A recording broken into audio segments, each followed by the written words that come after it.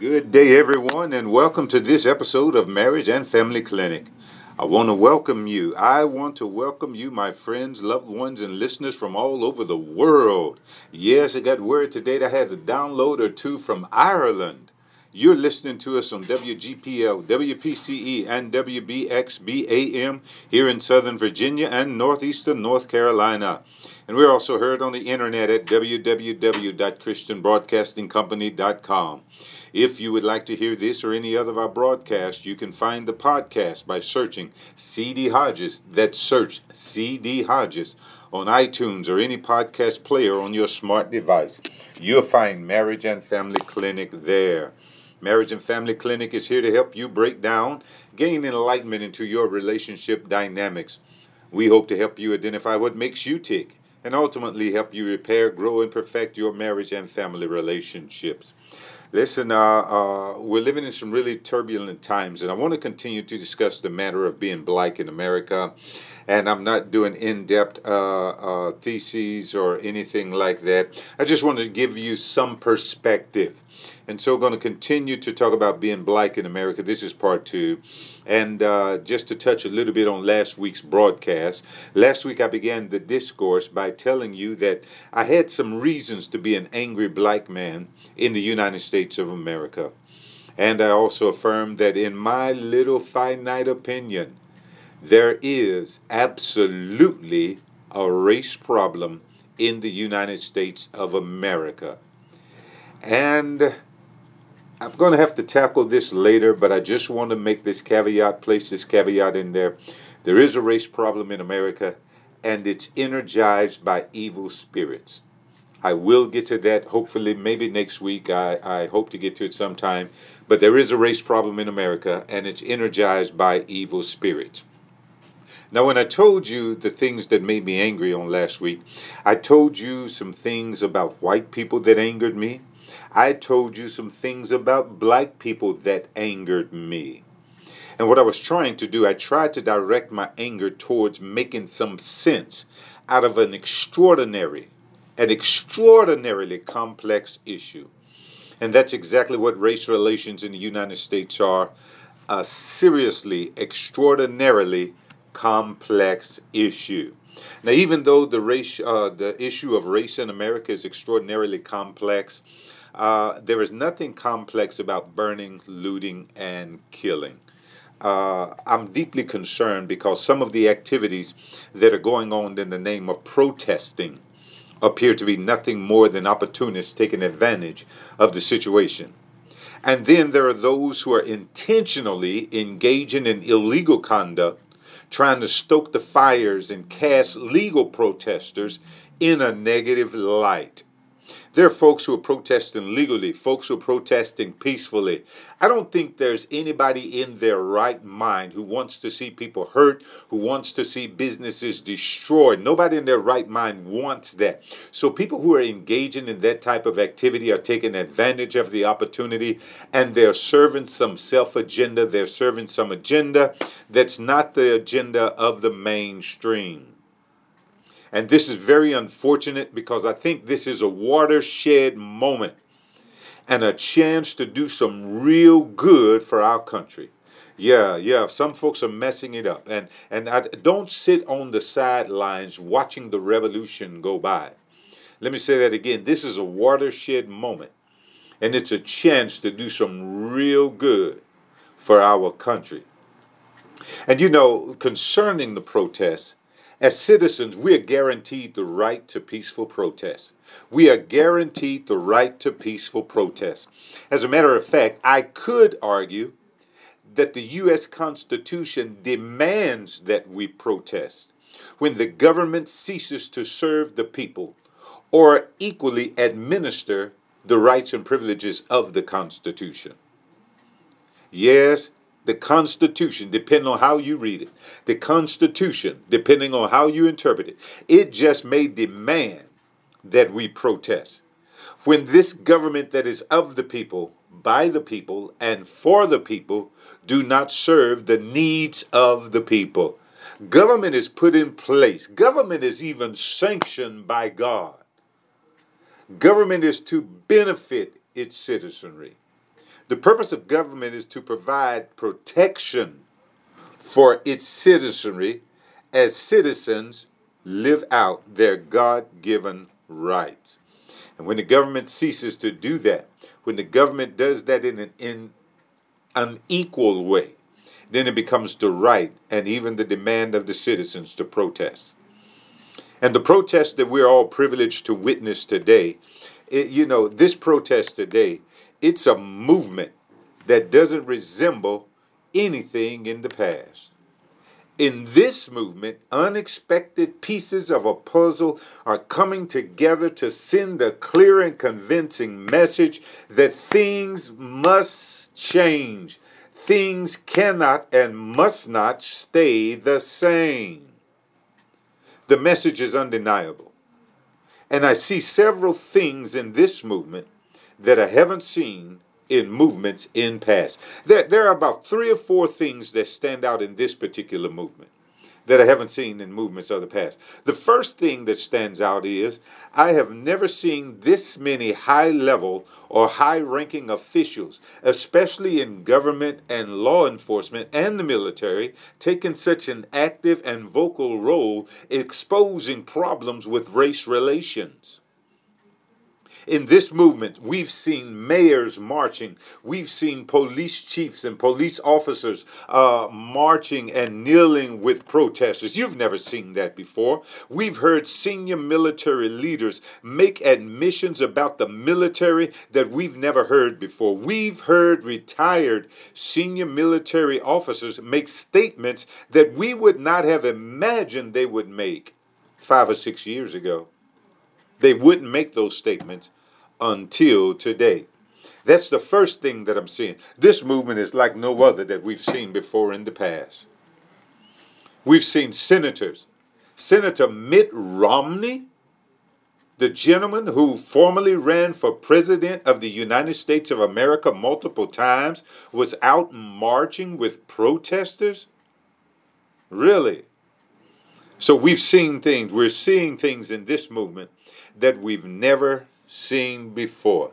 And I'm just amazed at the number of police officials that would come out and say and admit that there's a problem in their police departments. And even those who came out with a strong rebuke of the action that happened in Minneapolis, the killing of Mr. George Floyd. We haven't seen this before. So that's the first thing. The second thing that stands out in this movement to me is the fact that I have never seen so many white people protesting. And I don't mean to sound facetious, but usually most white people take their positions on the sidelines and watch the protest as if it were a sideshow. They add their comments on the news or the safety of newsrooms or the safety of their homes on the couch or whatever the case may be. But usually most white people take their positions on the sidelines and just watch the protest go by. What's the difference this time? I'll tell you what the difference is. The image of that police officer resting the weight of his body on George Floyd's neck and arrogantly assuming an at ease position with his hand in his pocket as if to say, go ahead and video me, you video recording me and this killing, it doesn't matter to me. Listen, folks, you cannot unsee that powerful image. You can't wipe that from your mind. You know, like a judge says in a court, the jury will disregard that remark. Well, you cannot disregard that image. It's seared in your mind. It's going to be there forever. And you cannot mistake what you see in that image. You know good and well what you saw in that image. That image compelled everyone who saw it to pick a side. That image compelled everyone to determine where they're going to stand, on which side they're going to stand. The only other option is to go against all sensibilities, even human nature, and force oneself to lie about what is so abundantly obvious. Many white people even have decided that what they viewed is worth acting on. And that's why we're seeing so many white people protesting, marching the streets. On a couple of occasions, it looked like there were more white people than black people. Because you cannot unsee that image. that image drives you to make up your mind. That image compels you to choose a side. And many white people have decided that I've got to do something about this. This cannot go on. And the third thing that stands out to me about this movement is this thing has caught fire and spread around the world. It has caught fire. It is literally spread around the world like wildfire. It's gone into countries you never would have imagined that it affected. Northern Europe? For real? Northern Europe?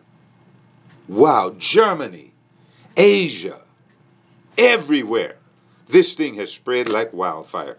Millions of people from many countries are lining the streets of their major cities, protesting what they interpret to be injustice. The whole world understands what Martin Luther King Jr. meant when he said injustice anywhere is a threat to justice everywhere. Injustice anywhere is a threat to justice everywhere. And people all over the world are protesting because they're saying to themselves, the USA is the land of the free and the home of the brave. They're saying to themselves, the USA is where anybody can make it if they're willing to work hard enough. The USA is the one place above all others on this earth where freedom for all is cherished. They're saying to themselves all over the world, the USA is the standard bearer for freedom and justice. And if they cannot get it right in the USA, we're all doomed in our corners of the world. So this thing has spread all over the world. This thing is drawing people together. This is a common cause that pulls us all together as one. This thing is convincing the majority of the world's population that we are one race, the human race, of one blood. The fourth thing I see in this movement that's like no other is that this movement is led by young people. The young people are leading this movement.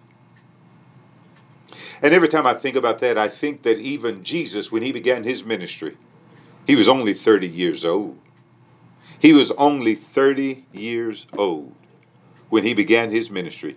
And in 3 years, he turned the world upside down. He called other young men from collecting taxes. He called other young men from fishing. He called other young men from several occupations, told them to follow him. And that 30-year-old young man turned the world upside down. Now, I'm not comparing these protesters and this movement to Jesus.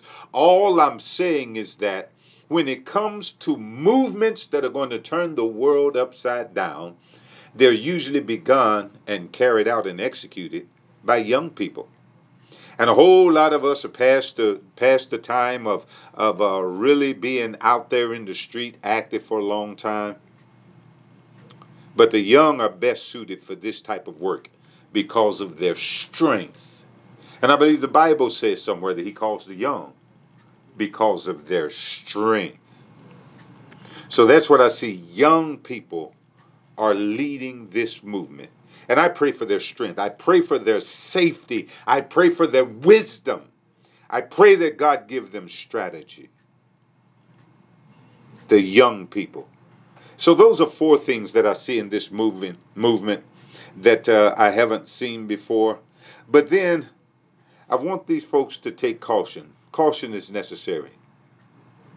Because this level of activity with this level of energy cannot be sustained forever. These activities must be accompanied by vision, by strategy, along with activism. And all of it has to be geared toward long-term change, long-term change, long-term change. It's for the long term, not the short term. We must ask ourselves how our actions today will help us get to where we need to be tomorrow. And by tomorrow, I don't mean 24 hours from now. I don't even mean 1 year or 2 years from now. I mean at least 5 years down the road, definitely 10 years down the road. How will our actions today secure our place where we need to be down the road? Those are some of the things that I see in this movement that are different from past movements. But there's something else that seriously disturbs me. I see one more thing that seriously disturbs me. There's one facet of this whole event that disturbs me deeply. The unjust killing of Mr. George Floyd in plain view is the only thing that angers me more than this other facet of the George Floyd incident. What's the other facet? Here it is. It angers me deeply that there are people who dare attempt to drag Mr. Floyd's name through the mud because of his past. I mean, what kind of character do you have to bring up a dead man's past when he was killed unjustly, when he was killed illegally? What does that say about your character? When you want to defend an unjust, illegal killing by bringing up the man's past, and his past was totally irrelevant. We all watched an unjust killing take place right there in the street in broad daylight. We watched a police officer basically suffocate a man who was in custody. The man posed no threat. The man was totally subdued, especially with 4 officers pinning him down. He was handcuffed with hands behind his back and a knee pressed on his neck. We heard this grown man cry for his mother just before he took his last breath. And to view that scene, and to bring up this man's past and drag his name through the mud, something is wrong with your soul. The only reason to bring up Mr. Floyd's past in that instant is if you want to say he deserved to be killed. He deserved to be killed. Listen. Even if he robbed a bank the night before, even if he broke into somebody's house the week before, it makes no difference what he did in his past. The only thing at issue here is whether or not his death was justified. And his death was in no way, shape, form, or fashion justified when he posed no threat to the officers or anyone else. He was totally immobilized and subdued. So everything prior to that is irrelevant. If you suspect him of a crime, do just that. Immobilize him, subdue him, take him into custody so that he can stand trial. That is the American justice system. So the question is whether or not his death was justified. And the answer to that question is a resounding no. George Floyd's death was definitely not justified. It was unjustified and, in fact, illegal. And I'm honestly baffled why we bring up his past. Let's say, for example, even if he was an unsavory character, he was in custody and posed no threat. He couldn't pose no threat as he lay there, the life leaving his body. If you know a good reason to bring up his past, please let me know. I'm serious. Email me at cdhodges@hotmail.com and let me know. Inbox me on Facebook, Bishop Carl Hodges. Let me know that there was a good reason to bring up his past. If you make sense, I'll admit my wrong. And I'll even say it myself. Bringing up his past in an attempt to make his past a part of this incident is the same as saying, we got one. It doesn't matter what he did, if he did something, if he did nothing or anything, we got one.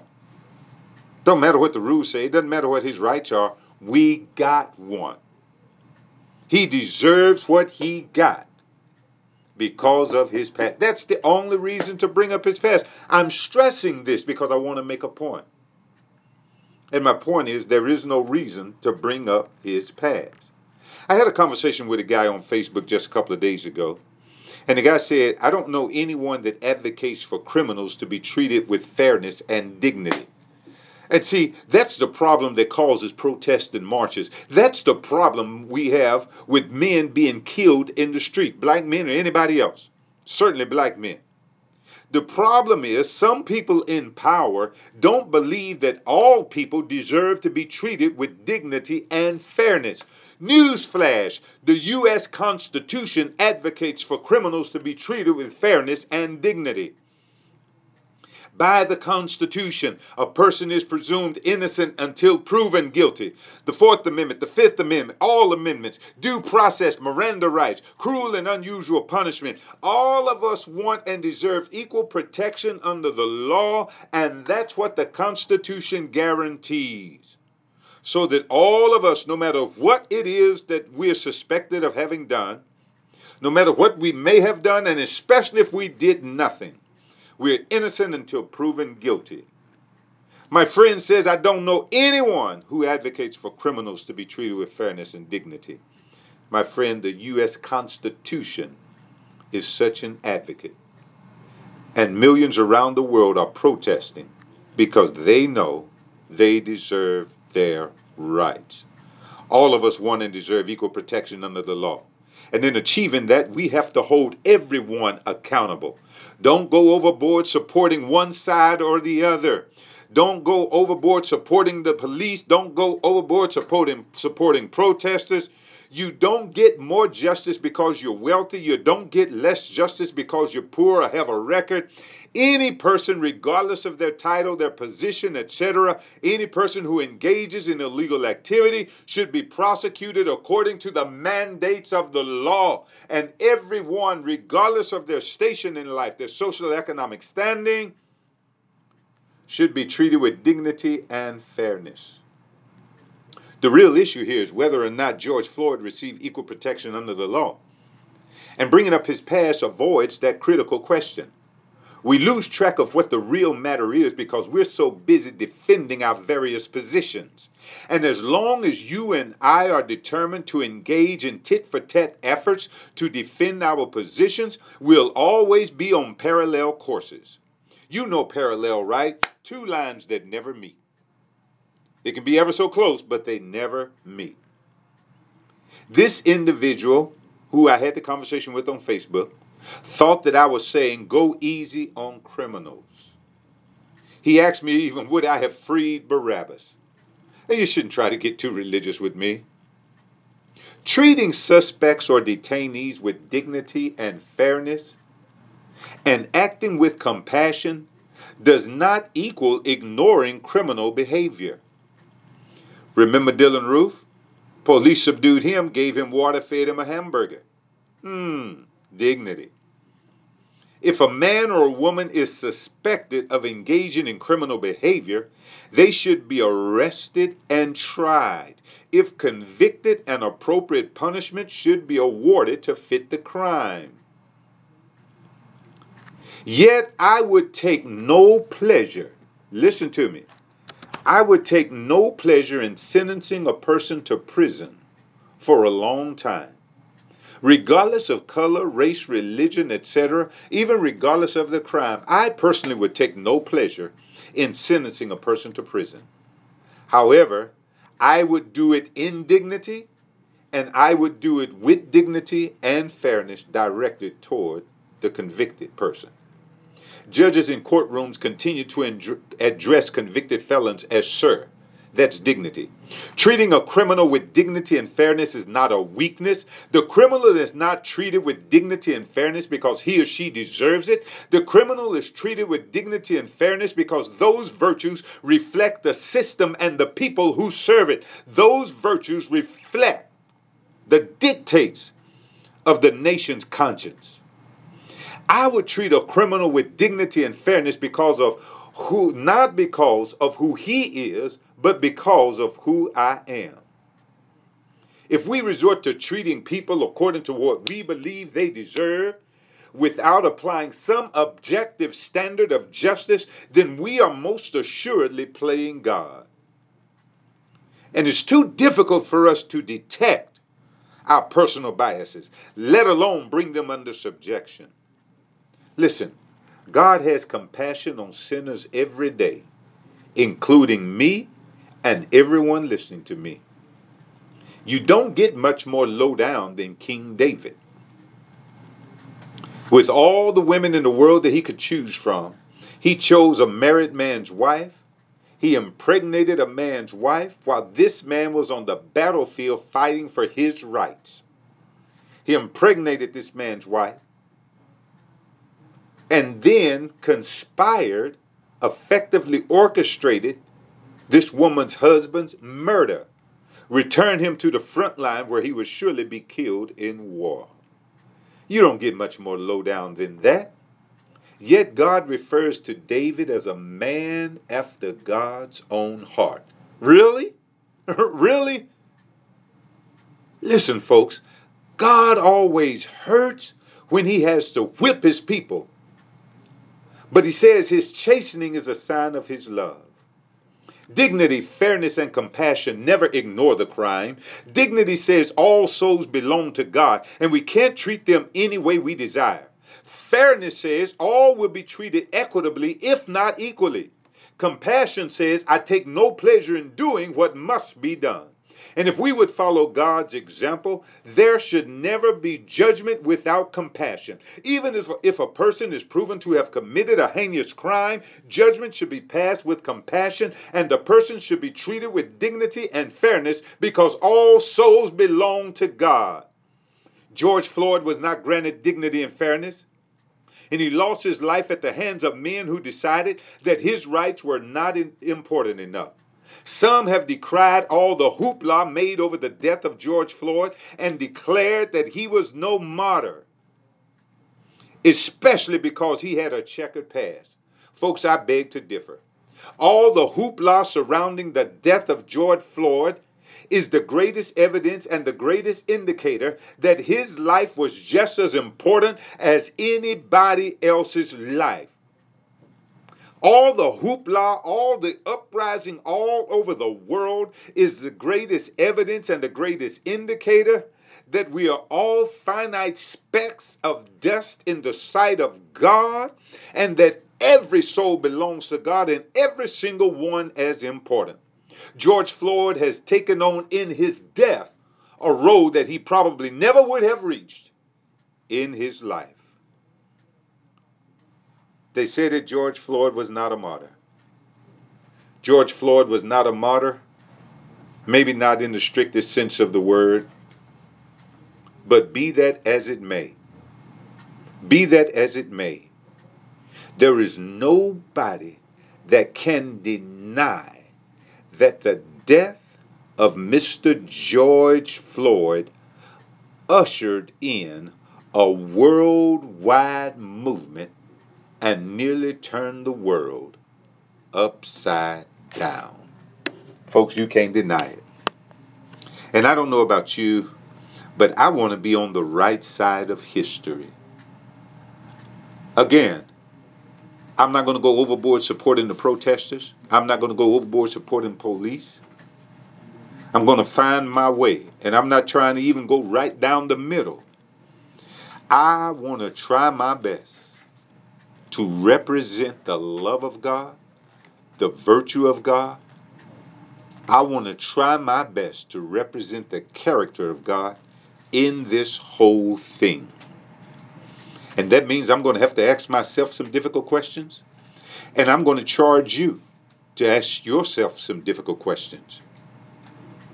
We're going to have to ask everybody's role in this. Remember what the old folks told us. When you point one finger at somebody else, you got three pointing back at yourself.